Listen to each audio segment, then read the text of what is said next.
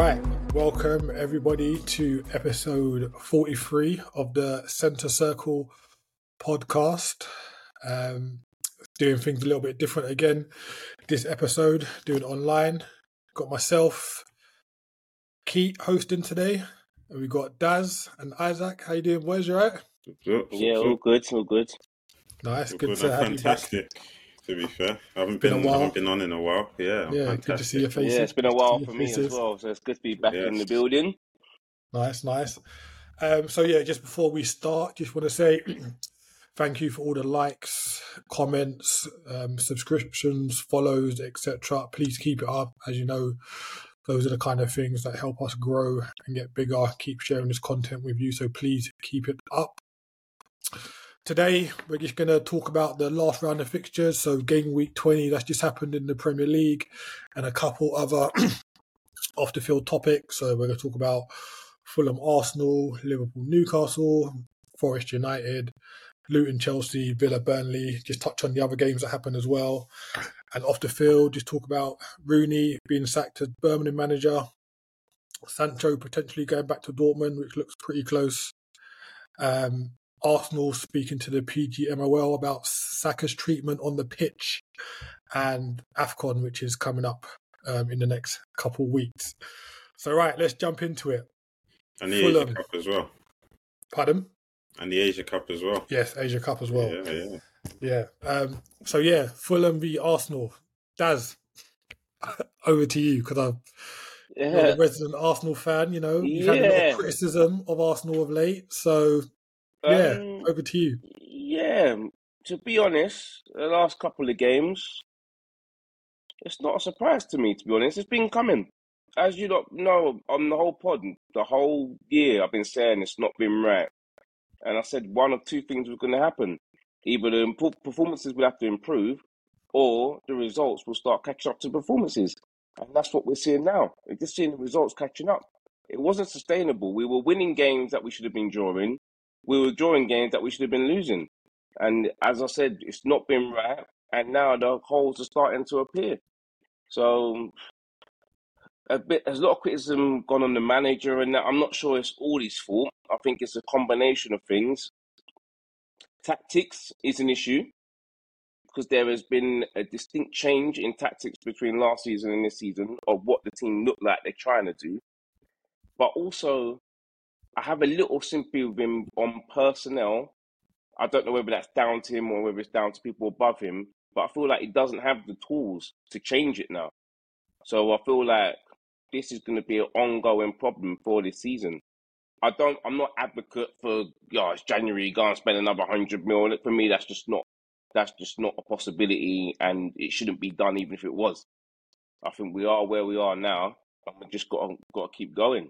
But as I said it a couple of months on the pod, I don't see Arsenal being in the title race. I feel we were looking to be coming third from what I saw performance-wise. And now I'm starting to think, we're going to be in more of a top four battle. I'm looking at maybe it's a top four battle this year rather than a title judge. Because, as I say, I've not been impressed with the team the whole season. So I can't turn around and say this is a blip. It's not. This is how the team has been performing, and we're getting away with it. And I've been saying that on the pod. And the other guys were saying to me, "Oh, how can you say that? We're top of the league. We're top of." And it looked bad that I'm saying, "Oh, I'm not happy, but we're top of the league." But I could tell that it was kind of false. It was a false position because we wasn't playing like top of the league. There's so many games this season where 90th minute, we're hanging on. We're talking Nottingham Forest at home, we're hanging on. Wolves at home, we're hanging on. Luton, we're scoring in the 94th minute. And look at the teams I'm talking about. I'm talking about teams that we were battering easy last year. So these ain't top teams. These are teams near the bottom that we're hanging on against. So I think that it's just come to a point now where they got to keep going on. It's not all doom and gloom. We're still there or thereabouts. It's just that I feel that the team isn't where it was last season. So it's not terrible. It's not as bad. Everyone will react and say that, oh, we've lost 2 games. A week ago, we were top of the league. So it can change really quickly. But at the moment, there is a lot of questions to answer. How do you guys feel looking in from the outside? So just to pick up on what you said about like the personnel to not change things, like we mentioned that Arsenal's squad depth isn't that great, etc. Just in terms of the replacement, that if and when they do come in, the levels kind of drop a little bit. There's been a lot of criticism leveled at Rice over the last kind of week or so, which I think is being blown out of proportion. But I just think from the outside looking in, looking at your attack, the levels have just dropped. You look at last year, you had pretty much all your attackers firing on all fronts, and they were kind of all hitting double figures. This season, I think if you take Nketiah, Martinelli, Saka and Jesus, they've only got 16 league goals between them. That's not good enough, really, is it? That's poor, mate. That's poor. No, yeah, I totally agree. And just to go back on your point about tactics, what do you feel is different tactically between last season and this season? Obviously, you've had Rice come in, Partey's been sat out, Xhaka's gone, so there's been a slight change in the middle. But I think it comes down to this word control. I feel like the team now is just want control of games. Like, the best way to describe it is that they want the possession. They're thinking about how they can nullify a team and how to make it less transitional rather than how we're going to win a game. Control doesn't let you win a game. So there must be something tactically different why every single player in the forward area numbers are down. It's not like one or two are falling off. You could say that literally the whole front line is falling off. So it's interesting, like the fullbacks, they don't overlap no more. It's all a control. They just want to be in control of the football. But that doesn't win you the game. So it might stop you losing the game because all our defensive stats are all up. They're all better than last year. But all the attacking ones are all worse. So I just feel like the balance is not there. Go on. Comparing last season to this season, and if you want a bit further, a bit beyond that, what would you say is Arteta's style? His style is basically he wants to be like Man City. That's where he got his coaching education. So to him, that's what works, and that's what he's seen work. That's what he's seen that win titles. So he wants us to be like Man City in terms of style. I believe that's what he wants. Okay, because I believe that as well. I believe that he is trying to implement his own version of Pep ball. Yeah, City's ball. Totally right? agree. And I think he's trying to be clever about it, and as a way of saying, look, yeah, I've come from there. Yeah, that's a great way of winning games and whatnot, and that's a great style to implement. But I'm going to try and do it my way. So I'm going to be clever about it, and I think it's backfiring in terms of the results and the performances that you're getting. I believe it's going to be to his detriment. I can't see, as long as he tries to continue down this path, I can't see Arsenal winning anything. I think you're always going to be the nearly team. You're always going to get to the end of the road, and things like last season are going to continue to happen. It's already happening this season. I think you're about to hit a rough patch, if I'm honest. I don't think that loss that we're touching on, I don't think that's just a one-off. I think that's going to start to happen quite a bit. It's two of them already. It's two. It's back-to-back losses, isn't it? I think it's going to be. I think we might see a few more over the next few weeks. That's just my opinion. I just looking at Arsenal, I look at Declan Rice in the middle of the park, and it's like, what is it that you're trying to achieve with just Rice in the middle? Now, a lot of talk I've seen is about Rice going side to side, much like Henderson was in his final season, right? But when you watch them at West Ham, he was very forward moving. A lot of his passes went through the lines. Remember times in the group? It's funny you say that, because there was a stat that came out saying that he's had the most progressive passes into the final third this season. So it's, I mean, like saying that the criticism leveled at Rice of late is really weird. Unbelievable. And I do you remember we was in a group and I always used to say, if you actually watch West Ham, a lot of their goals come through Rice, whether he's assisting or scoring. So for the Arsenal fans to kind of start scapegoating him and saying that he's not progressive, I think it's just wild. I think what you did, where the blame needs to lie is, I know I've been vocal, I've been in this corner, but I'm starting to look at Erdegaard. I'm starting to look at other players around him. You know, it's Jesus coming out and saying goals are not my game. Well, clearly it's not, because you're not in the right areas. You're not putting the ball in the back of the net. Erdegaard in that last game was kept pulling out wide and crowding Saka's space. So if you're pulling out wide into his space and bringing another defender, every time Saka gets the ball, what's he going to have to do? He's going to have to come back inside. All right? That's why I was saying in the group, I think Erdegaard would be more potent in this game. I'm not saying, I wasn't speaking, generally speaking, but just from what I could see in the game, I think he would have been more effective trying to break the lines through centrally, because then a player like him with his passing range, he could either find Saka out wide, he could find Martinelli, he could find Jesus through the middle, or whoever else it may be.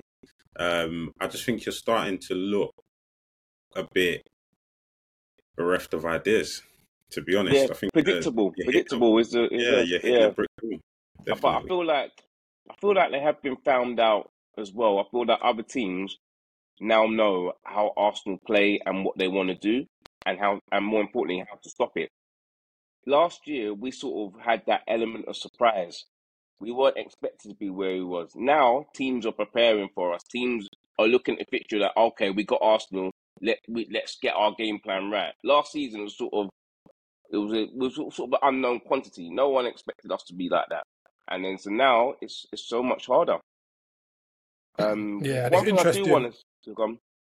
No, I can say interesting. At the start of play, I was listening to another podcast the other day, and they were saying that only, I think we had Luton and Sheffield United have attempted more crosses than Arsenal in the league this season. And if you look at who Arsenal's forward line is, kind of Nketiah and Jesus, like why are you putting so many crosses in the box? Because they're not the kind of people that are going to win headers, are they? Yeah, nice. And this whole control game that he wants to play, the Man City style, I feel like for our team, I think it's too much of a mature way to play. This is a young team, and it feels like he's kind of taken the fun and the young element out. They were sort of like playing carefree last season, sort of you playing a little bit off the cuff. Now it seems like it's just everything is so tactical. Every single move is sort of been designed, and they need to be thinking constantly through the game. I'm meant to be here, I'm meant to be there. It's like they're not doing nothing off the cuff. They don't look like they're enjoying playing this way either. So I don't know whether it's a bit too early to try and implement this into a team that's so young. Do you know what I've noticed? Right, and I'm not. It might sound wild. I'm not comparing them as like for like, but if looking at your front three, let's just say Marti, Jesus, and Saka, you've got the makings of what we had in terms of Mane, Firmino, Salah. Right, you've got a wide right player that can cut in on his left, who's good at dribbling, who knows where the goal is. You've got a front man who's very good at link-up play. Let's be honest, Firmino's strong point wasn't goals.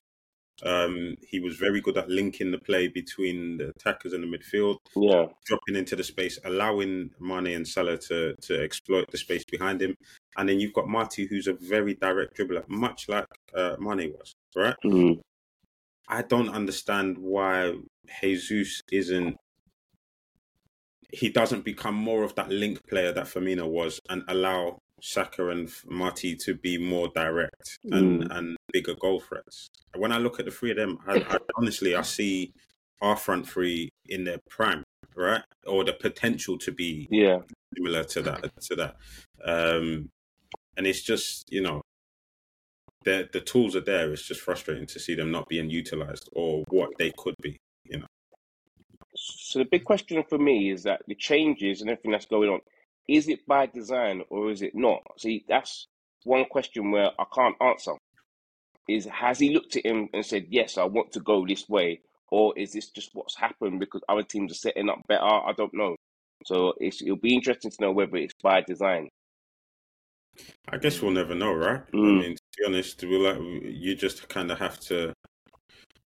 I mean, Arteta's not going to come out and be like, "Yeah, look, this is exactly what's happening." No manager's ever going to do that. They might, come out and give us tidbits here and there, but no manager's ever really going to come out and say, "Right, this is my philosophy. This is what I'm working with. So this is what I'm doing." You just have to hope that he figures it out. I don't think it's a personnel problem, like a lot of Arsenal fans seem to be aiming at. I think it's a mixture of the tactics that he wants to employ, maybe the personnel. You just don't have the right personnel. Much like when Pep arrived at City and he said, right, clearing out the deadwood. In order to play a certain style of football, I need a certain style of play. I think it's a mixture of things, and I think that it's not just one thing to put your hat on.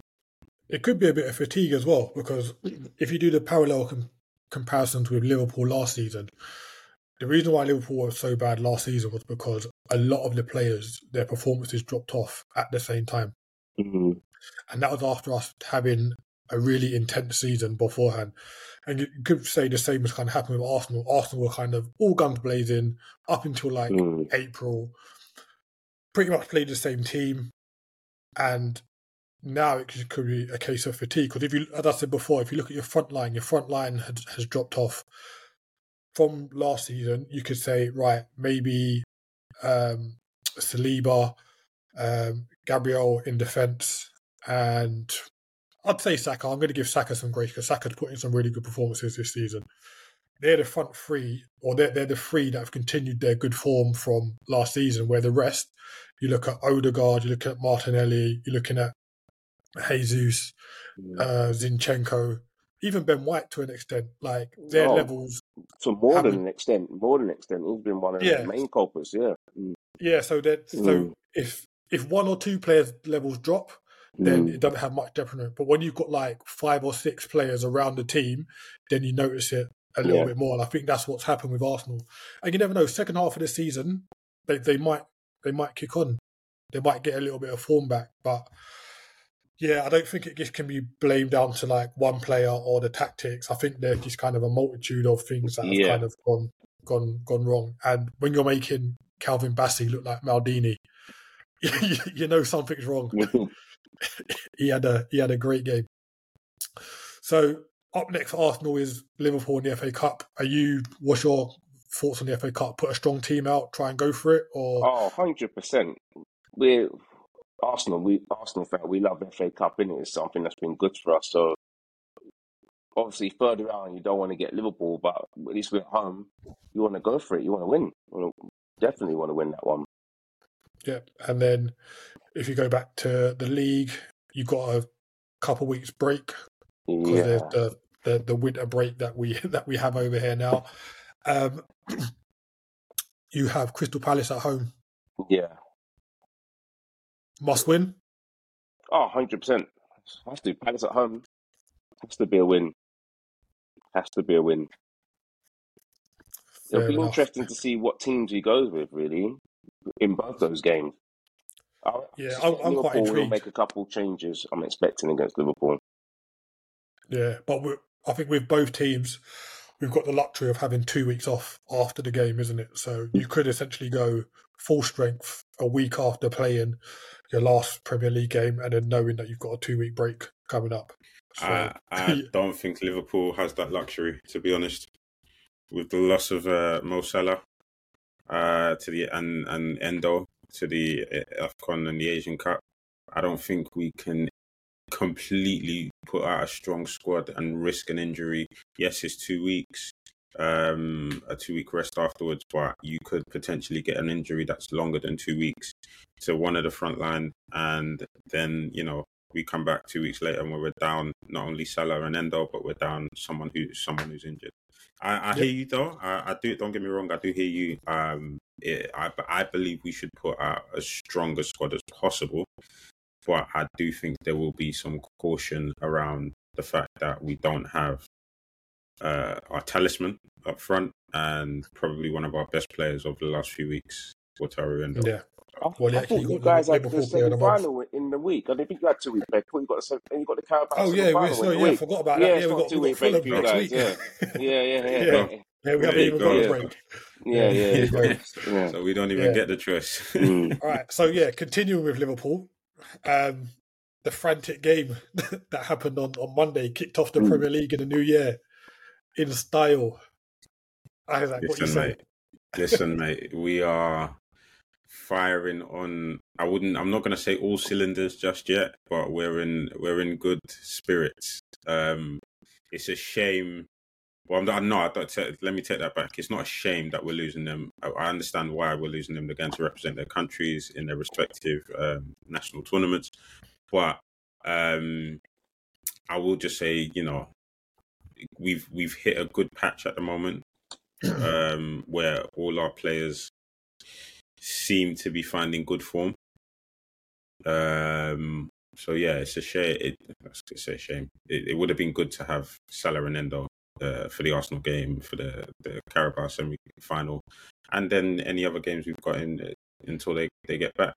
In terms of the game itself, boy, We absolutely slapped their heads. We absolutely slapped their heads, bro. I wanna come in and wax lyrical and be like, yeah, look, we was this, we was that. But a part of me is like, Newcastle are just a shell at the moment. They are just a shell. I can't take complete pride in that performance and be I'm going to slightly disagree because granted they scored 2 goals. Their first goal was really good, like the equaliser, really, really good goal. But I think aside from that, like they offered nothing, and I think that was down to us more than them. Like I know Gordon looked like dead on his feet, like from minute 1. To be honest, even though he set up Isak's goal. But yeah, I just think we nullified them in all areas of the pitch, and everyone was just on form. Like I've been a bit of a critic of Luis Diaz over the last few weeks, and I think that was his best game for us in maybe like a year or so. Like that's my guy. Even when he got subbed off, I was like, don't take him off. He's having a field day.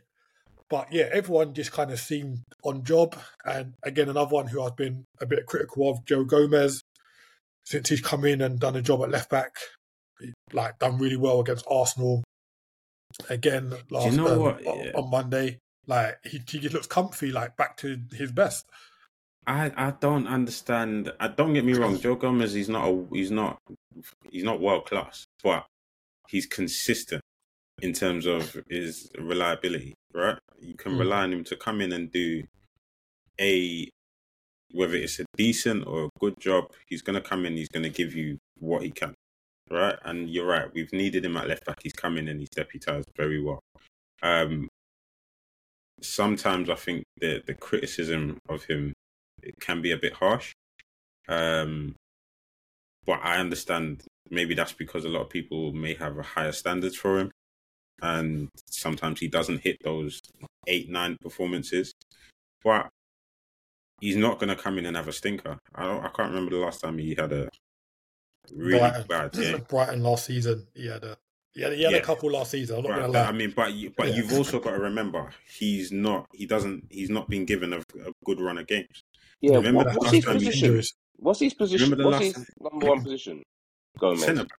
So he's a centre back. Yeah. But I never see him at centre back. You never get to see him at centre back, really. Whenever I see him in the team, he's always right back.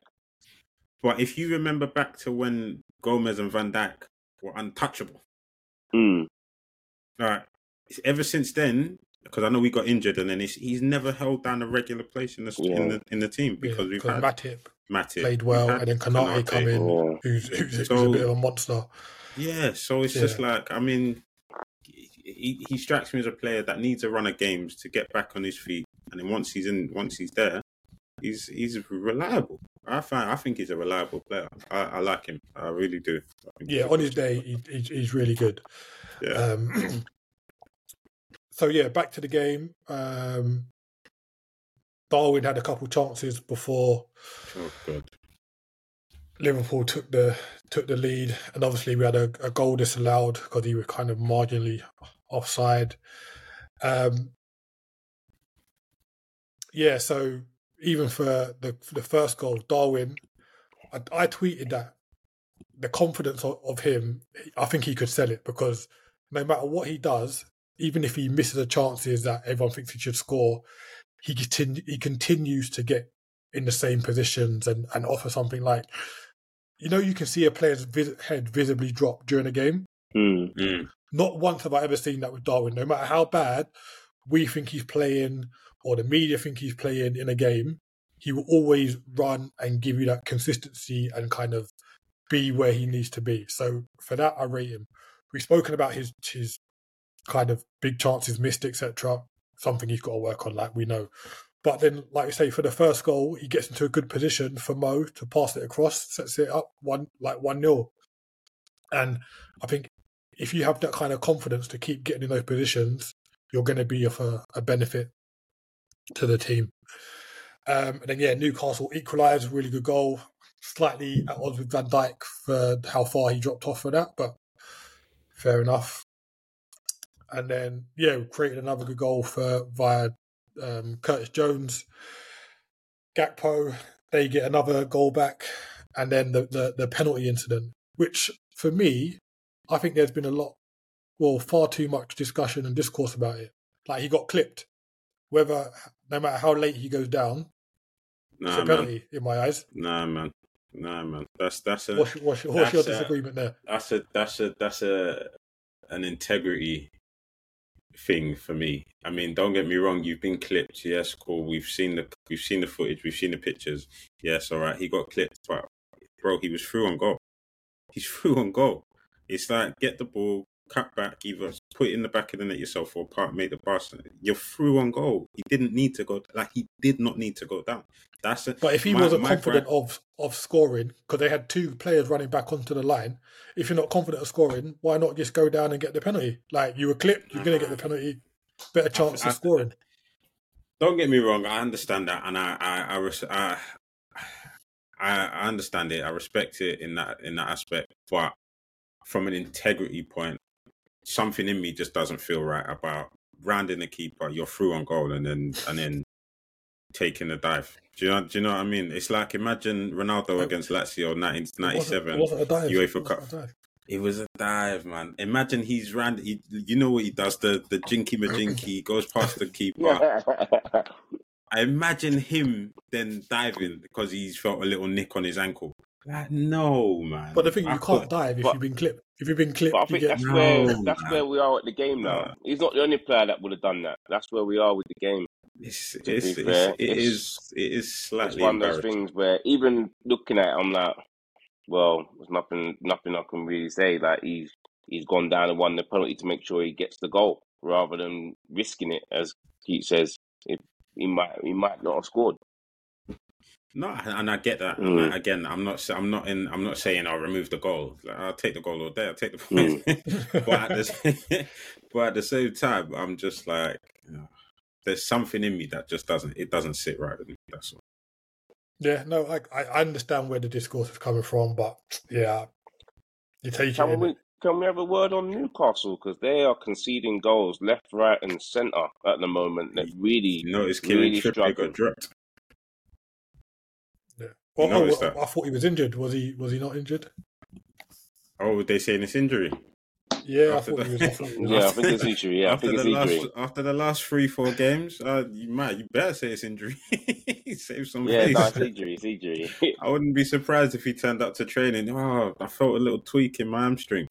Whatever. Yeah. So if we look at their last few fixtures, obviously they lost 4-2 on Monday. If you're letting Chris Wood get a hat trick against you, then you got problems. If Chris was bagging a hat trick that's madness. A good hat trick as well. So they lost 3-1 to Forest. They lost 1-0 to Luton. They drew with Chelsea in the cup. I think they lost that penalties as well, didn't they? Yeah. And then the last game they won was on the 16th of December against Fulham. But that's like one win in the month of December. But even that, they lost the 3 before that, didn't they? Because I think they lost to Milan, Tottenham, and Everton, and they were big. They were like 3s and 4s that they were letting in there as well. They've really fallen off. What we saying about Eddie Howe? Do you reckon he's under pressure? No, I was saying on the last pod to John, I don't think he is yet, because just for me, No. I think they're at where they're meant to be. Last season was a bit of a freak season in terms of teams around them not playing as well. All their players were playing on 9-10s most weeks. I think they exceeded expectations. I think now they're kind of where they should be, to be honest. What, So, ninth in the league? That's where they should be. but if you think about their progression, like Eddie Howe came in 2 years ago this month, I think it was, Mm. and they were near the relegation zone. So they that season they finished kind of mid-table or wherever they finished, and then last season was just a total anomaly. Like they shouldn't have finished where they finished. Yeah, I just think they're where they should be, to be honest, with the players that they've got and the manager that they've got. Like they've got no world beaters in their team. Like on his day, Kieran Trippier is really good, Isak's really good, and Gordon. And then you'll put on his day Bruno. Tonali Might and get into, Guimaraes. yeah, Yeah. Bruno might get Look into at the most money they've teams. been spending. These are big players who've been coming for big money. Isak was 60 mil. Yeah, but I'm saying they're like the main four players. Outside of that, you still got your Dan Burns, you still got your Longstaff, you still got your Willocks. Like, yeah, the squad is playing well, but they're not blessed with world beaters to say, right, they should be challenging with Man City, Arsenal, Liverpool, and those teams. In my eyes, anyway. You could compare their squads to Aston Villa, but Aston Villa have got a better manager. And West Ham above them, Tottenham. They've got a good squad as those teams. It's not better. So for me, Eddie Howe's come in. He's done a good job. It was uphill. They've, like we said many times before, we think they're ahead of plan, and now they've hit a rough patch, right? And it's a case of now we're really going to see if Eddie Howe's the manager that the initial 2 seasons beforehand have made everyone believe he is, right? Yeah. You really find out if you're a manager in the tough times. So I think he's not under any pressure just yet, but we're really going to see how good he is over the next month or two. I think he'll be under 100%. pressure, definitely by the end of the season. I think that Eddie Howe will be Newcastle's Claudio Ranieri when Abramovich came in, and Man City's Mark Hughes when them guys came in. Oh yeah, but I think he was that anyway. I just think he exceeded expectations. I don't think they planned for him to be manager this long, if I'm truly honest. I think it was a case of him come in, steady the ship. Yeah. And then last season, I don't think they expected to get to Champions League. I think if they had finished maybe like between 10th and 5th, it would have been justifiable to say like, right, you've steadied the ship for us. We want to get a manager in to kind of take us to another level. Okay. Because he done so well, there was no way they could have been like, we need to get rid of him. And I think this could be the season now where they're like, right, you took us to a certain plane, you can't really maintain it. Now we want to try and get someone in. So if they continue as they are to the end of the season, I think it'll be justifiable to say, right. But that's what he steadied the ship in it. Like, Yeah. got them Champions League football. I think it's okay. Right, moving on to can't even say this is like a surprise anymore. Man United defeat to Nottingham Forest. So despite Matt Turner's efforts to get Man United a result out of this game, Nottingham Forest won the game 2-1. So we've spoken on this pod about Manchester United's inconsistency, and they've gone into this game after having a superb comeback against Aston Villa, really, where they were 2-0 down at half-time. They've managed to win the game 3-2 in what we said in our group chat was arguably their best 45 minutes of the season. Like, I don't think they've played that well. I can't remember them playing that well at all. And it was a case of, right, can they now kick on and take that 45-minute performance and package it up into a 90-minute display? And no, the answer is no. Like, Nottingham Forest were the better team. And Man United, again, just looked flat and abject. Like, did you guys catch the game? What did you think of it? Yeah, I think Man United are on Man United at this point. I was shocked to hear that obviously Højlund had picked up an injury after scoring a goal. I think that was very detrimental to their chances. You'd want your striker who's just scored, you want him to carry that momentum into the next game. I think that didn't help. Rashford, we know what his stock is like as a central striker. It's not great. He's then flanked by Anthony, who just can't seem to find any kind of decent form, and Garnacho, who is actually probably their most, potent looking attacker in terms of getting forward and trying to create something and trying to do something and actually, put the ball in the net. The midfield itself, it's the whole. Do you know what? The whole team just looks poor. That's the best way I can describe it. The whole team just looks poor, and Nottingham off the back of that win against Newcastle, Chris Wood getting a hat-trick, Elanga with a point to prove. You knew they were going to come in and be on 10. It was just a case of, can Man United match it? And I didn't think they would. So, yeah, like you said, I'm not surprised. I'm not surprised at all. I think Ten Hag is under pressure. And if he isn't, I'm shocked that he isn't. But he definitely should be under pressure. Yeah, and on Nuno, this was his third game. So the first game that he had was when they who'd they play? Was it Sheffield United? No, bear with me. I will say though, just while you're checking that, Nuno looks the better fit for Nottingham Forest and the personnel that they have than Steve Cooper did. I think if you watched any of Steve Cooper's games, he had this element about him of trying to be much like what Vincent Kompany's doing with Burnley, trying to play like a more technical style of ball rather than trying to play a style of ball that's going to keep you in the Prem, but also keep you away from the relegation zone. You don't want to be in and around tussling with the relegation zone, not with the amount of money you've spent or the kind of players you've brought in. And I think, definitely. If you look at Nuno and his time at Wolves, not so much Tottenham, but his time at Wolves and what he was able to do with that team and how kind of stable he was able to make them, I think that's what you want, right? So he's got a proven track record and it's clearly working at the moment.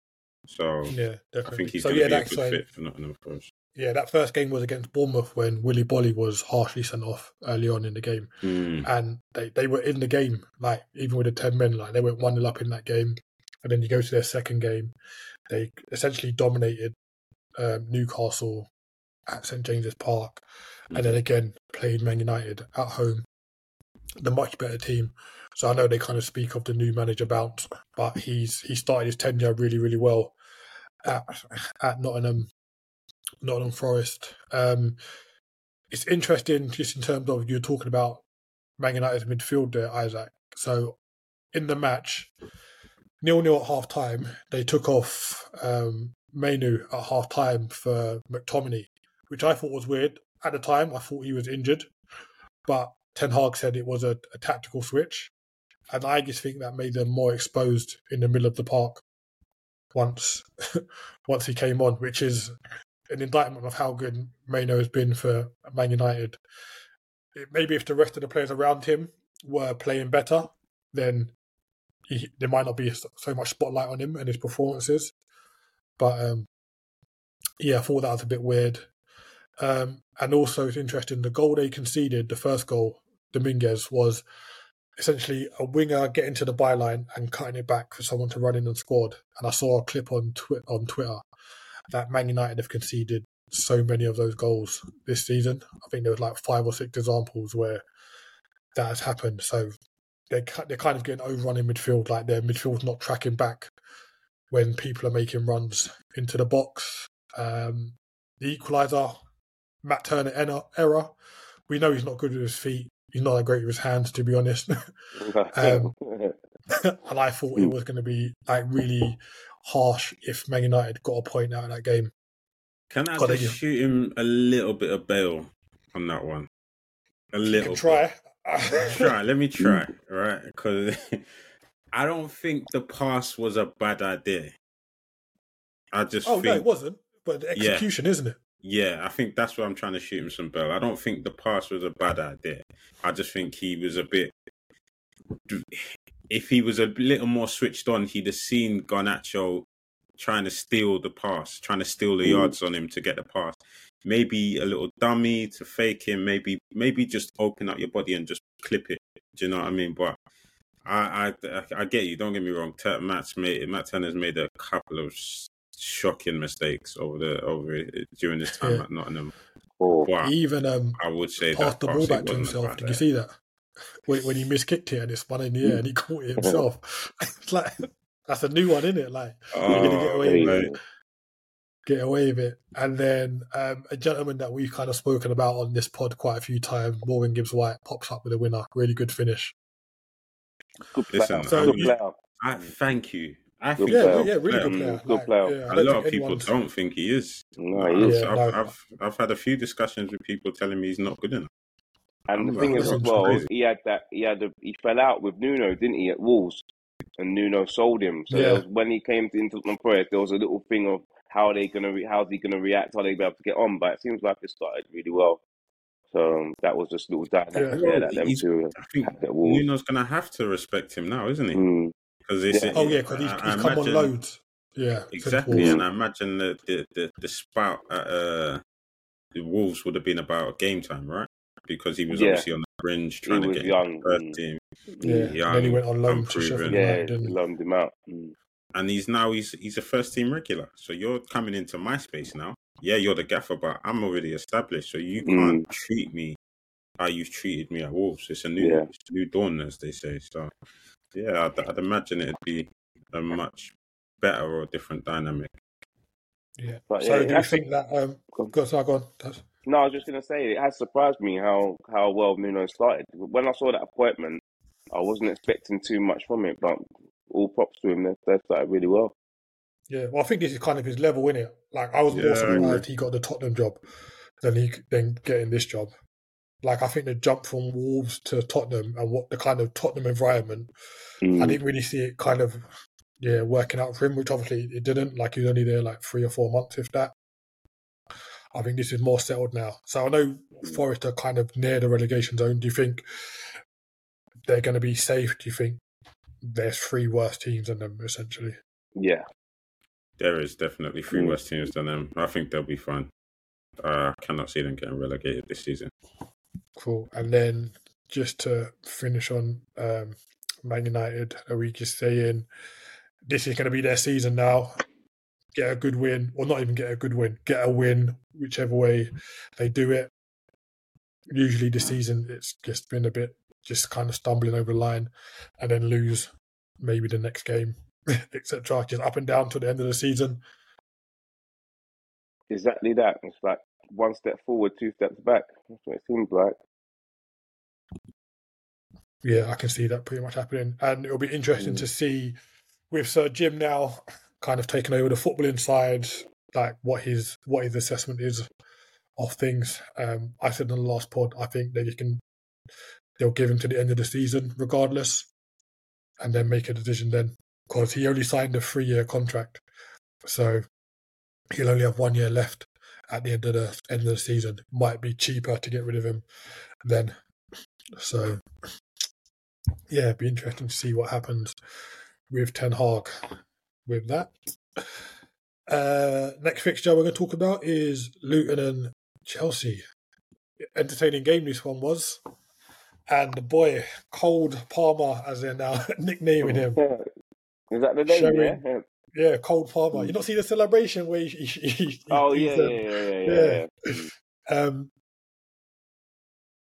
it's weird that he's come in from being on the fringes of Manchester City for the last kind of 2 years, getting little runs out here and there, to coming into Chelsea and essentially being the main man. Like, it gets a case of too much talent at Man City ahead of him for him to make his mark.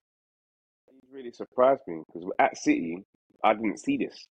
A lot of people were saying he's a good player. I saw little bits. Yeah, there Maybe were when he went to, glimpses. maybe in the under 21s tournament, that's the first time I thought, okay, he's got a bit more to his game than what I thought. But yeah, he's been a revelation at Chelsea. To be fair, like you got to hand it to him. He's done really well. Yeah, what about you, Isaac? Oh, shame. Look at that. Old school rookie mistake. Too much talent ahead of him, to be honest. Way too much talent ahead of him at City. And Pep's always made it clear, look, regardless of how good you are, if there's a player that I feel is more suited to the role I need, he's going to go out and get them. So I think with Cole, what I did find interesting was, like you said, he was in and around the team, but he was in and around the team for a long time. He wasn't just one of those players that was just. He had maybe one or two good performances in the under 21s, and they've brought him in for a game or two, and then he's gone back down. You never hear of him again. He was in and around the first team for a good season and a half, playing in the cup, playing in small minutes here and there. So I think for me that let me know, okay, he must be a decent player if Pep's got him around the first team that much. And yeah, sometimes it's just the timing's just unfortunate. You know, you're in a setup where there's just better players in front of you, and it don't look like they're going anywhere anytime soon. So unless you're gonna put in Leo Messi level performances, you're not getting in ahead of them. But it's worked out for him. It's definitely worked out for him.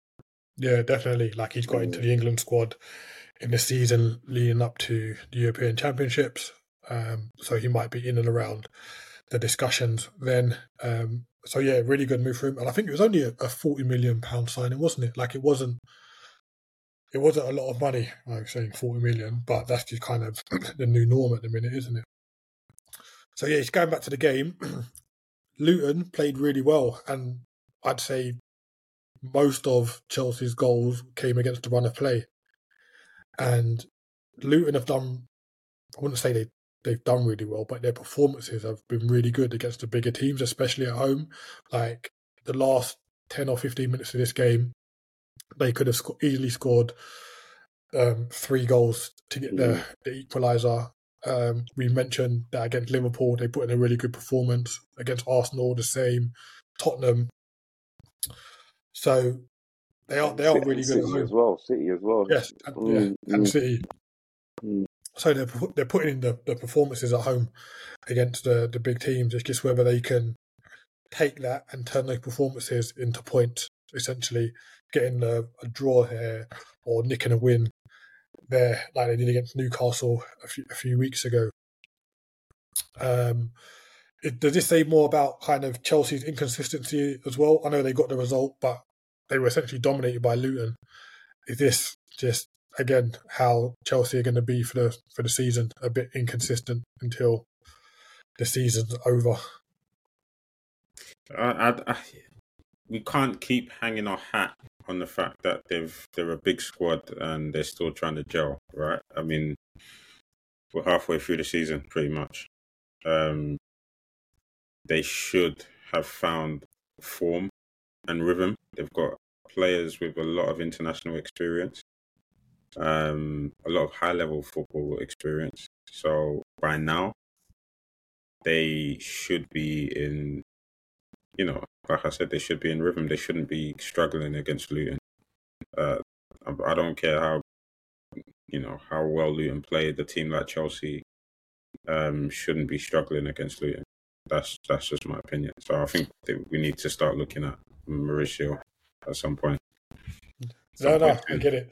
Did you see the camera panning on Thiago Silva at the end of the game, and he was just in utter disbelief at like what he'd been part of, and I've most probably for the last kind of 10-15 minutes where there was just an onslaught, and I think he thought 3-0 up they should have been like dead and buried Luton.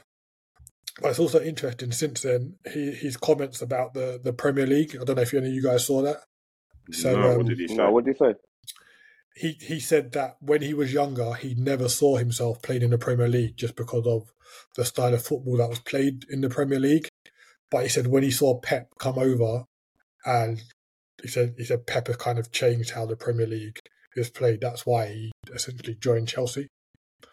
I think that's a bit kind of disingenuous because I think if you look at the style of football that's played in the Premier League, granted he's been around for a long time, innit? Like he's 38, so he was around when like Serie A was top of the shops and etc. But he played for PSG for however many years. Like the level in League is not great.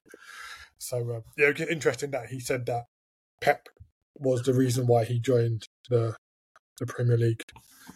But interesting. That is interesting, but I wouldn't say that though because there's only a couple of teams that play how Pep plays. The majority of the Premier League don't play how Pep plays. Yeah, Chelsea certainly don't. I tell you that. So, interesting. But yeah, we said if any of the 3 promoted teams that came up would survive, are we saying it's Luton? Just on the style of play? Yeah, you don't want to say it, Isaac, but you want to say it, don't you? Go on. Yeah, of course it's Luton. Just say it, man. Just say it. I'm not there yet. I'm sorry, I can't do it. So you think I'm Burnley still or Sheffield United? I'm still in the Burnley camp. They're awful. In the Burnley camp. Yeah, I think once Vincent Kompany puts his ego aside and says, "Right, look, this style of play is not working. We need to be a bit more pragmatic." Then I think they will find a few more points here and there, and things will change. Fair enough. Definitely Luton. Yeah, I'm with you, Daz. I think of the teams that have come up, I think Luton are playing the better football. And I think the days we were talking about Luton not getting past Derby's record and stuff like that. Look at them now. Yeah. He passed it halfway through. Yeah, they're on 15 points. Yeah. So with a game in hand on the teams around them. Bad that sounds. Look there, they're on 15. It's funny. Man. Right, moving on to another one of the kind of title challenges, we can say that. Aston Villa, they were made to work against Burnley. I'm just going to go straight to the penalty incident. Daz, did you see it? Daz, what do you make of it as our resident? No, I didn't see this. The Douglas Luiz. I didn't see. So he scored the penalty, but I think who was tripped? Let me find out. Just having a quick scroll. Wait, I think I did see this one. And it wasn't a penalty. It definitely wasn't a penalty. Yeah. I'm just trying to find out who it was. But yeah, from the camera angles that I saw, it didn't look like a penalty at all, and I can understand why the Burnley kind of contingent were so aggrieved. So yeah, it was John Duran who went down. Yeah, I can't recall. I can't recall it, but yeah, but I remember when I did see it, I didn't think it was a penalty. Yeah, and I just think Aston Villa were lucky. Like, this was one of Burnley's better performances. Obviously, they had a man sent off in the 56th minute. Sunderberg got sent off, so they were kind of under the cosh anyway. But then when you're kind of getting these decisions going against you, it's hard, isn't it? Like, the Premier League's hard enough as it is. And when these things happen, it's like there's not much you can do. You just got to take it on the chin, haven't you? Yeah, you have to. Those are the breaks. I mean, it's part and parcel of surviving the Premier League, isn't it? I mean, the jam's gonna roll for you, whether when it's your luck. When your luck's in, the jam's gonna roll, and you're gonna get all the jam, and you're gonna get the decisions that go in your favour, and you rack up the points. But when it's not, and your teams like Burnley, it always seems to be teams like Burnley and teams that are in the relegation fight, isn't it, that seem to get the poor decisions. But I mean, if you want to be in the league, you've got to survive. You've got to work against these things. Yeah. You've got to find a way. To be fair, it always evens itself up over the season, doesn't it? You say this. I think that's one of those cliches that doesn't necessarily come through. But yeah, Let's see what happens. So yeah, anyway, Villa are still in the mix. Like they're second in the league, 3 points behind Liverpool. Does anyone see them as serious title contenders though? Even though they are up there. I don't personally, but I think they'll have a Mm. say, a potential say in what happens, whether just kind of taking points off teams around them, etc. Like Liverpool have got to go to Villa at the back end of the season. I think they've got to play City again, so it won't be an easy place to go to, and they're not going to give up many points, like as they've shown. Like, yeah, fair play to them. Like, I don't think. Sorry, go. Like I say, I think it will be between them and maybe Spurs for top 4. Yeah, I agree. I don't think they're title challengers just yet. I think there may be 1 or 2 key players away from that. But yeah, I agree with Keith. They're probably at best top 4. Yeah, it was really telling for me last week when they had the chance to go top of the league and they drew at home with Sheffield United.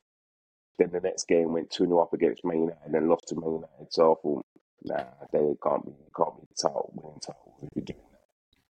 Dropping points to Sheffield United at home and losing from 2-0 up. Yeah, it's about the experience, isn't it? Like a lot of teams, it's tough, man. It's all well and good being there, but when the pressure gets to you, it gets to you. Right, let's just recap some of the other results that happened. So Tottenham beat Bournemouth 3-1. It's a shame that this game wasn't on live. They put it on the same time as Arsenal Fulham. But by all accounts, it wasn't a 3-1 game. Bournemouth were meant to be in the match quite a bit. But Spurs got the win. Crystal Palace beat Brentford 3-1. Brentford are in a bit of trouble, I'd say. Definitely in the relegation mix. Wissa is now injured. Bremo's injured.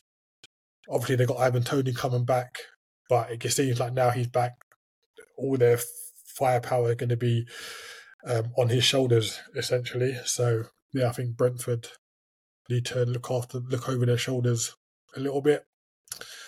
Manchester City, back from winning the, what's it called? World Club Cup. Yeah. Won 2-0 against Sheffield United. By all accounts, it was a pretty straightforward victory. Just want to see if KDB came off the bench at all. Nope, didn't come off the bench, so didn't need him. So fair enough on that one. And then, I was a bit surprised by this. Wolves beat Everton 3-0, and it was it was quite comfy. So yeah, Everton after. Why are you surprised? Because Everton have been in quite a good form. Yeah, but they're not in good enough form where to suggest that they're on a run. They've just been picking up points here and there. They've not played out of their skins. I'm not surprised. I can't. Yeah, I don't know. I can't really see the surprise in that one. No, it wasn't a good run. The run ended a while ago. I don't think Everton have won in the last 4 or something like that. Oh, okay. Yeah, I think it was the beginning of December when they won back 3 or 4 in a row. But then after that, they lost about 3 games. So their sort of good run has sort of ended. I think they lost to City, they lost to Tottenham, and I think they lost a cup game as well before the Wolves one. But yeah, Wolves are a good side. Wolves are a good side. Yeah, that doesn't surprise me.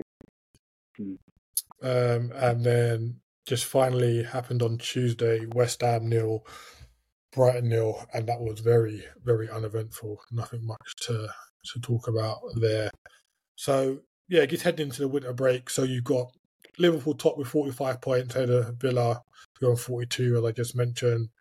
And then you've got Man City and Arsenal on 40 points each, with Manchester City obviously having a game in hand. And then at the bottom, we've got Sheffield United, Burnley and Luton.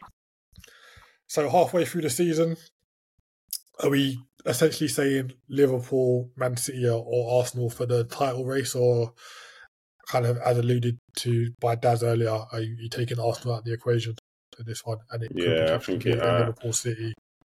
I think it's a 2-horse race, mate. To be honest, I think it's too early to say Arsenal are definitely out, but I'm leaning towards the 2-horse race. But yeah, I wouldn't rule Arsenal out completely at this point, especially. There's always the potential of we've not spoken about January windows and stuff like that, and injuries and stuff. So I wouldn't completely write Arsenal off, not just yet. Do you think and to be Arsenal are going to fair, spend? Sorry. I hope not. why not? So, like, I've seen a few Vlahovic rumours. You need the I striker. don't think that's realistic. I think the only one that's possibility will be the Tony, but I hope they don't do it. And looking Why at not? Brentford's position, I think Brentford probably Yeah, they'd be mad to get rid of him now. Want to entertain. Yeah, I hear that. Mm. Sorry, Isaac, you were going to say something. If you can still Yeah, remember. no, I was just going to say, to be fair, I know I talk very flippantly in this. Yeah, it's a 2-horse race, but I mean, we've got AFCON and the Asian Cup. The only team that's really not affected by that is Man City.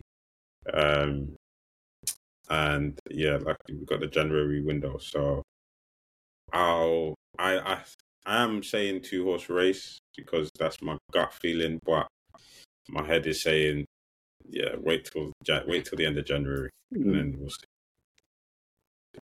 Fair enough.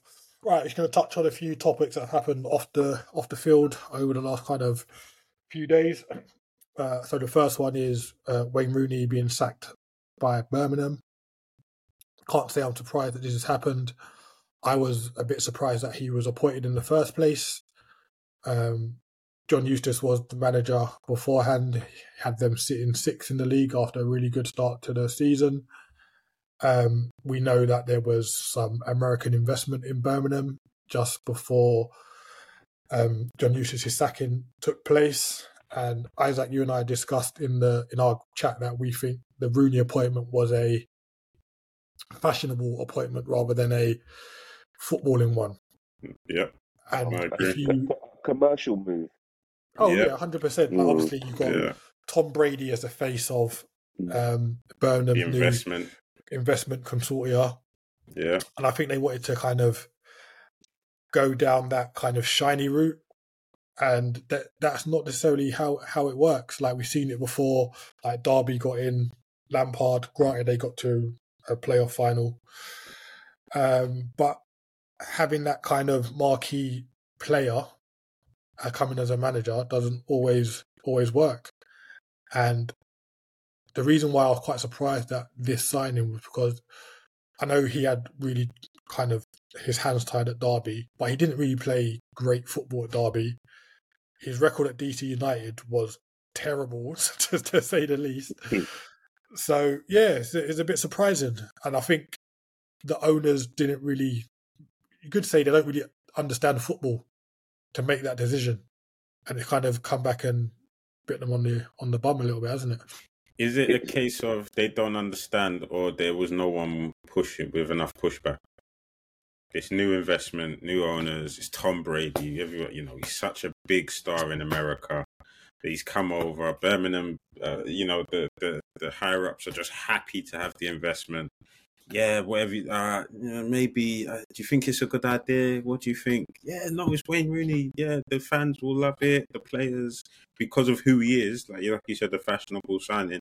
The players, it will G the players up. Who wouldn't want to play for Wayne Rooney? I think it's just been a case of a lot of yeses, and no one's provided any pushback, any sensible pushback by the looks of it. Yeah, I agree. The way I see it is that you said they don't understand football, which is true, but they understand business, and that's what, to them, that's what's more important.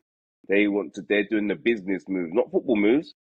Yeah. And getting in Rooney, look how much attention that's brought to Birmingham. Look at us now. We're on here talking about Birmingham. We would never be talking about Birmingham otherwise in a million years. So that's exactly what they want. How many clicks and storylines and everything have they had about Birmingham all over everywhere? Twitter, internet, all on Sky Sports, everywhere. They've brought attention to themselves. Now everyone knows who Birmingham's owners are and everything. That's what they want. It's a business move. But at what cost? They were 6th when he Mm. came in. They're 20th as of last time I checked. Yeah, last round of fixtures. Yeah. That's only 2 wins from 15. That's poor. Don't get me wrong. I agree with everything you're saying in terms of it's a business move. But at what cost? Because now apparently Eustace is open to coming back, and if he doesn't, they've now got to then go and find another manager, and it's no longer about playoffs and promotion. It's now That's survival, Staying up, staying up, and staying up in the Championship for another season when you could have been playing or aiming to play in the Premiership next season.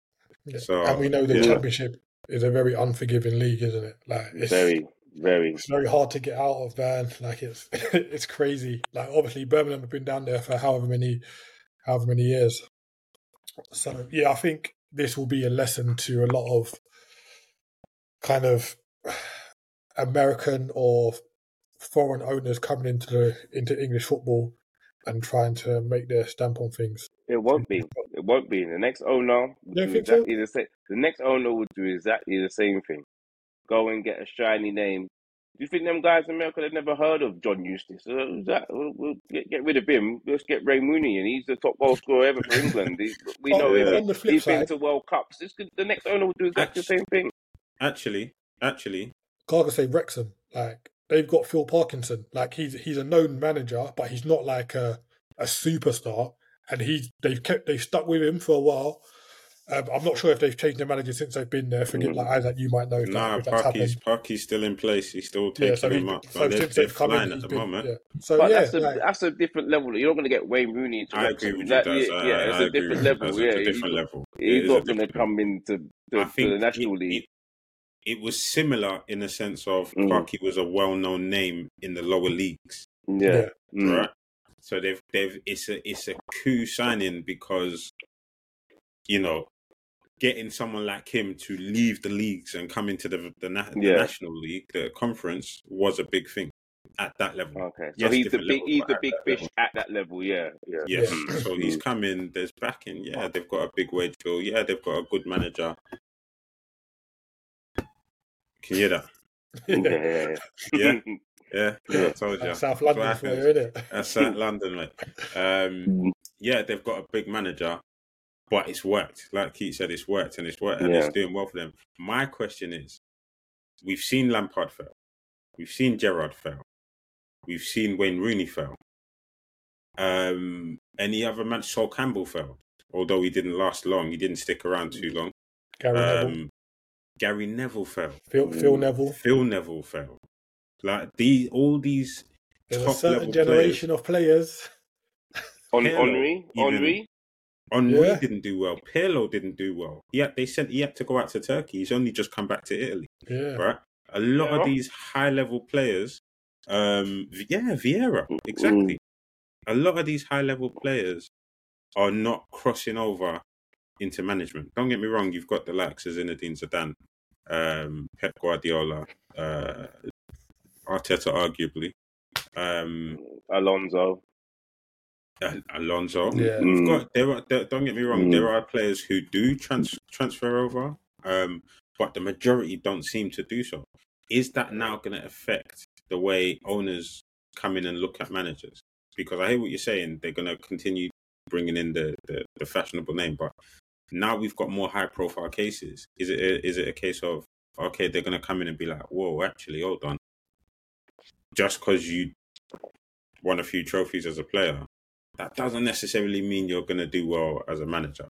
I think you're going to go to the Mr. Blue model where he's got his database and picking up players like Graham Potter, De Zerbi, and I don't think it'll have to be the fashionable name because it's seen that those players, as you said, are not necessarily delivering, where you've got the managers like your De Zerbis who are kind of flying under the radar, your Iriolas, sorry.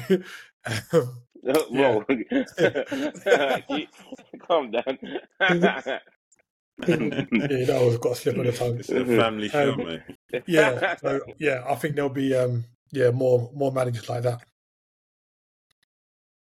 So I went back and watched the overlap interview with Steven Gerrard, and just off of the conversation we had about fashionable managers, and I went back and I thought, let me see what his take is on, how he got into management, his pathway into management.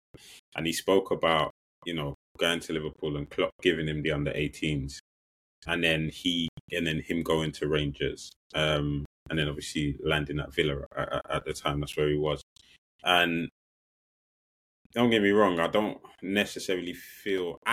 don't necessarily feel he's done enough groundwork in terms of like finding out what his style is, finding out what works. I mean, the under-18s is a different game to the men's game.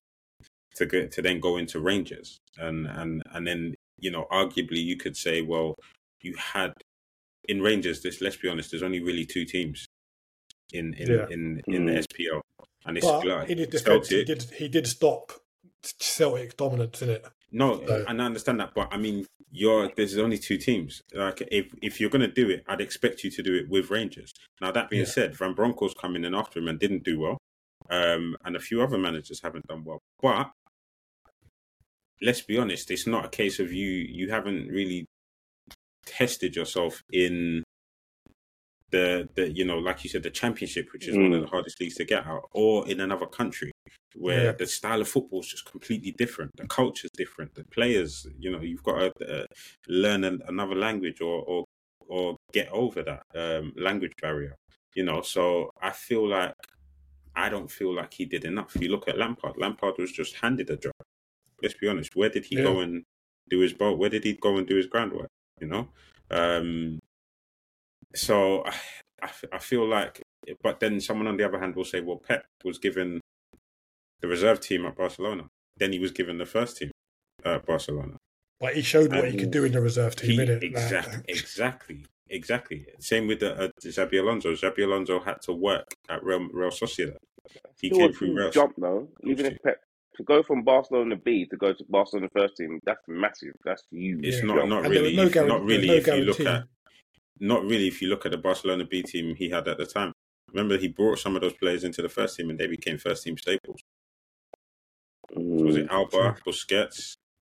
They all came to that B team and they were under him in that team there. And even when you was talking then, I was thinking even Gerrard going from Liverpool under 18s to Rangers. That's huge. That's a massive jump. It's massive. Yeah, that's a massive jump. And he ain't, no one's doing that jump unless you're Stevie Gerrard. Like, you ain't getting that. You ain't getting that at all. You ain't even getting the under 18s without having to prove that you've done. Like, show me a player, a mid-level, low-level player that's able to just walk back to their old club and just be like, yeah, I want to get into managing. What do you think about me taking the under 18s? Or the gaffer saying, yeah, of course, go and take the under 18s. It's not happening. Like you said, unless you're Steven Gerrard, unless you're Frank Lampard, unless you're someone of that ilk. And I just think it's time we really, really, or that kind of through path into management, it was just put aside, man.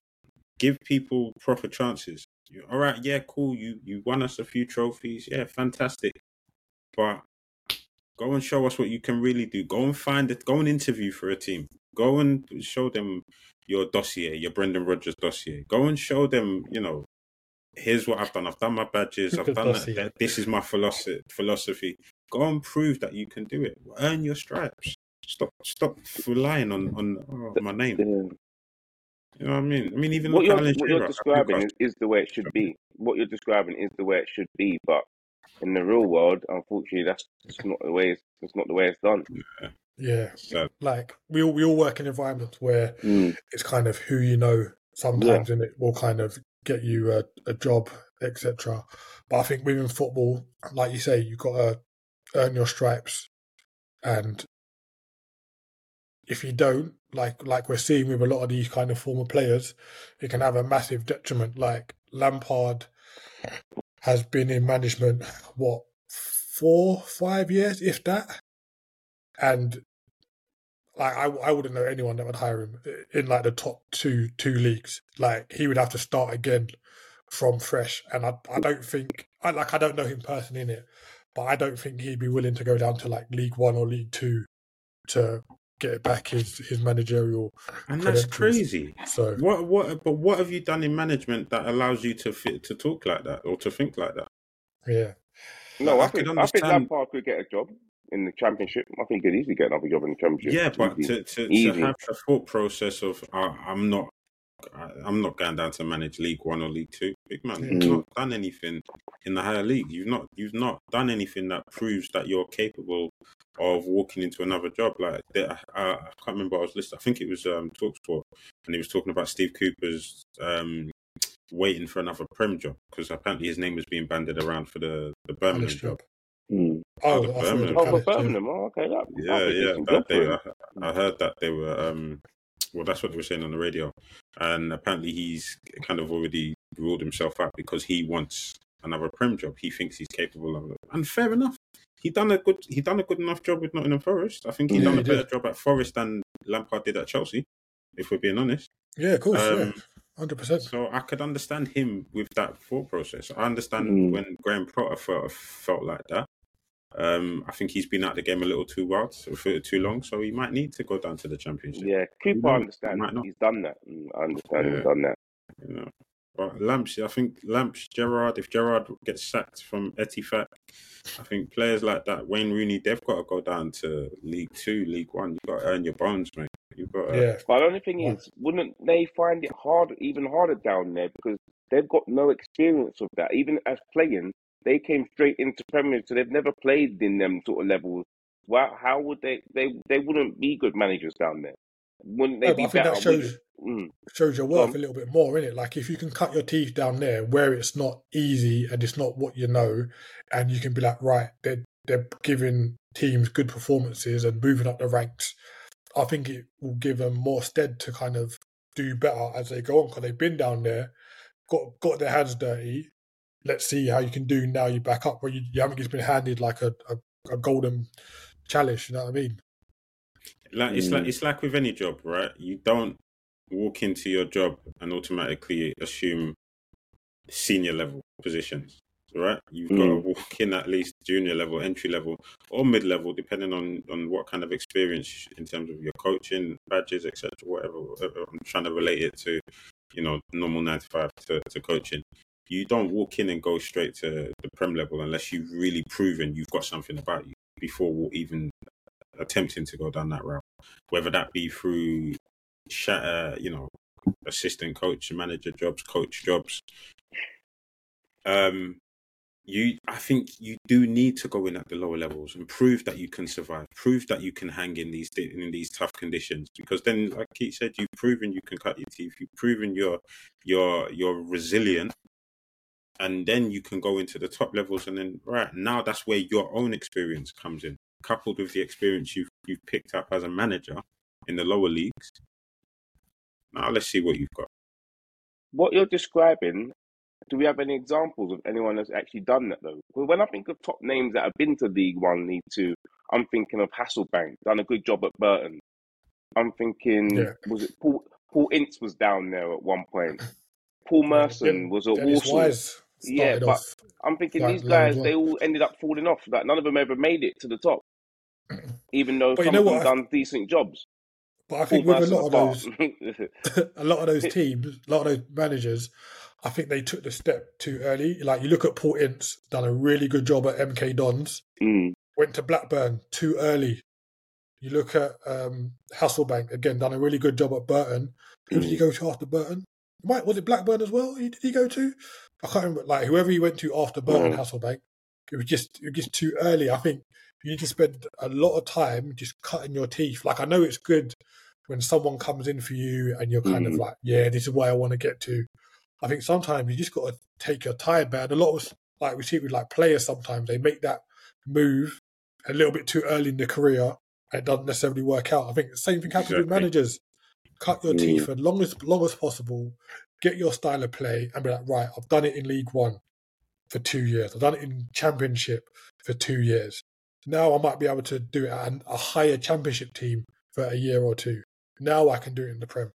It's like everything needs to be rushed, fast-paced, and yeah. I know I'm talking from the outside looking in, but yeah. I'll give you an example It's not modern. It's not someone that's new. So he's very senior in the game.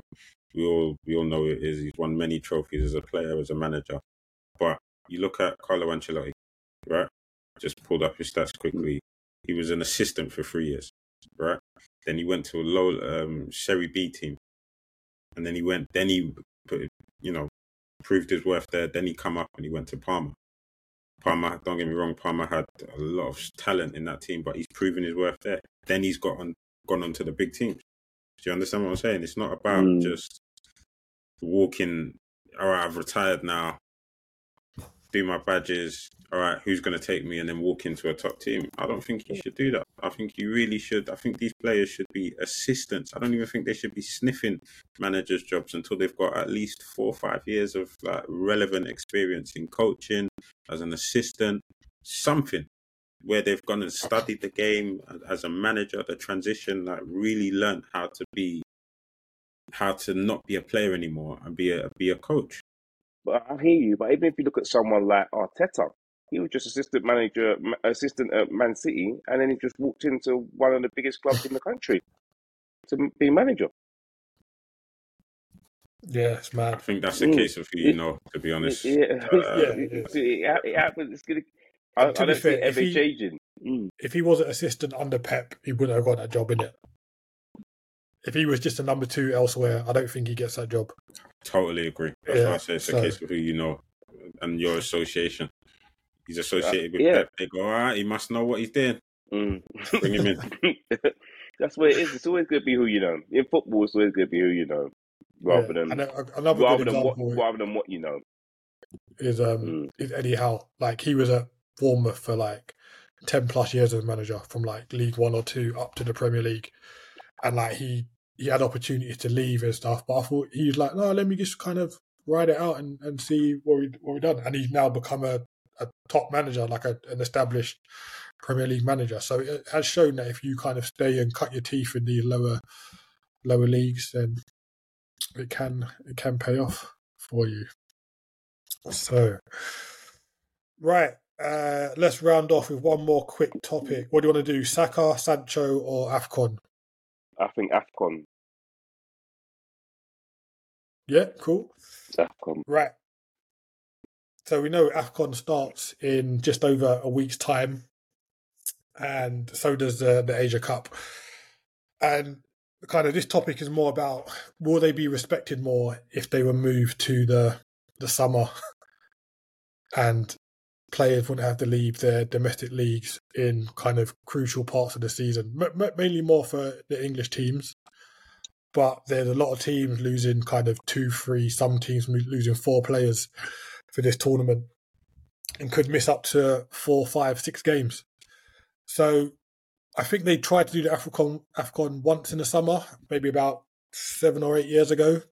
And for some reason they reverted it back to January. So would it get more respect if they moved it, or is it a case of this is when the tournament is, you sign players who you know are going to play in this tournament, get on with it? What's your take on it? I don't think it will get more respect, regardless of when it's played in the year. If I'm honest, I don't want to get in my Doctor Who bag, but I'll be completely honest with you. They're going to find an issue with the AFCON, regardless of when it's played. Do you find that you don't hear them talking about the Asian Cup the same way they do the AFCON? They don't talk about Africa, the players going over to Asia, and they don't talk about Son. Ask Son, why are you going over there? Why would you want to play in that? As if to say he's not representing his country in the biggest tournament outside of the World Cup for his country. Do you understand what I'm saying to you? I don't hear none of that rhetoric unless it's an African player, and we've been hearing it year on year, as long as I can remember. Anytime the AFCON approaches, oh my God, it's a big hoo-ha. But when Son's got it's a surprise, isn't it? Yeah, it's like, do you not understand? And even when Son had to go and do his national duty, it was talked about like it was such a big thing. I mean, like a good thing. Oh yeah, he's got to go and do his time in the national army, etc., etc. And I think there was another player that had to do it that went, and again, it wasn't met with the same vitriol that you see when it's AFCON players. So in my view, I don't care when it's played. They're going to find an issue with it. Honestly. What? Opposite on it, I think it would be more respected if it was in the summer. I think a lot of what you hear about it is due to the inconvenience. The way, because it's in January and your players are leaving, that's why it's an inconvenience. With the Asia Cup, to be honest, that don't affect many people. It's ongoing, that's affecting one club. In AFCON, there's a lot more African players in the Premier League than what there is in the Asia players. So that's why I think Premier League, bro. But that's what I think. That's what we hear talk about the most. I don't know how they feel about in Italy and Spain and other countries, but in the Premier League, it's spoken about African players because that's who people have. And then you've got I think your manager Klopp was one of the worst ones to talk about it. He was really detrimental about when Mane and Salah and all because he was affected the most. So he was really detrimental, and then that people then feed off of that. And then it even goes now, Pep Guardiola, he doesn't sign African players.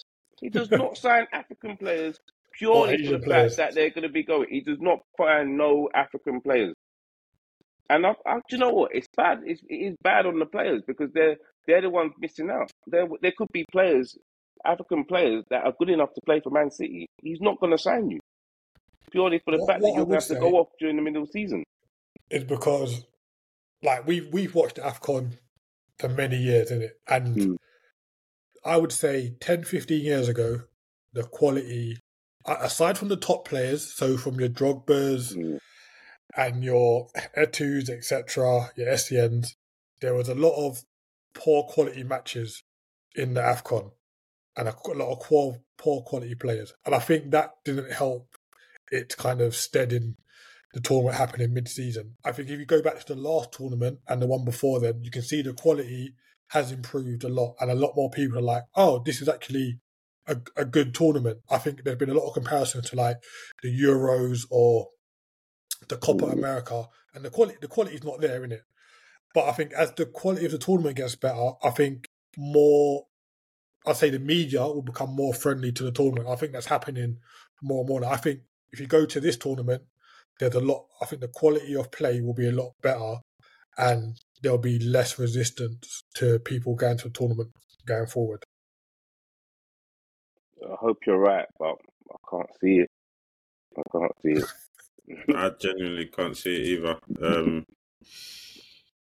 I think, as I said before, there's always going to be contention, and they're always going to find a way to talk down on the AFCON. They never. Oh yeah, 100%. Always. So yeah, it is what it is, man. I mean, they did have plans to move it to summer. This one that's happening now, it was actually meant to be summer gone, but okay. Also, you've also got to factor in weather conditions. Yeah, really hot, isn't it? Depending on what country they're in. I mean, they don't have the infrastructure and the money to do what Qatar does, so we're not going to see brand new stadiums built to facilitate the tournament or living conditions for tourists. So it is what it is. Do you think they get more viewing figures being in January rather than having it in the summer, where you've got the Euros and the Copa America all going at the same time? Possibly. That's a good shout. Yeah, possibly. And it's interesting you say on viewing figures because up until 2 days ago, there wasn't a UK broadcaster. Yeah, what's going on? There you go. See, they don't respect those things. What's going on? Yeah, so I think it'd be one of those things where a broadcaster will pick it up maybe 2 or 3 days beforehand at a really and get it for cheap and then undervalue it basically. Yeah, that's what they do. Yeah.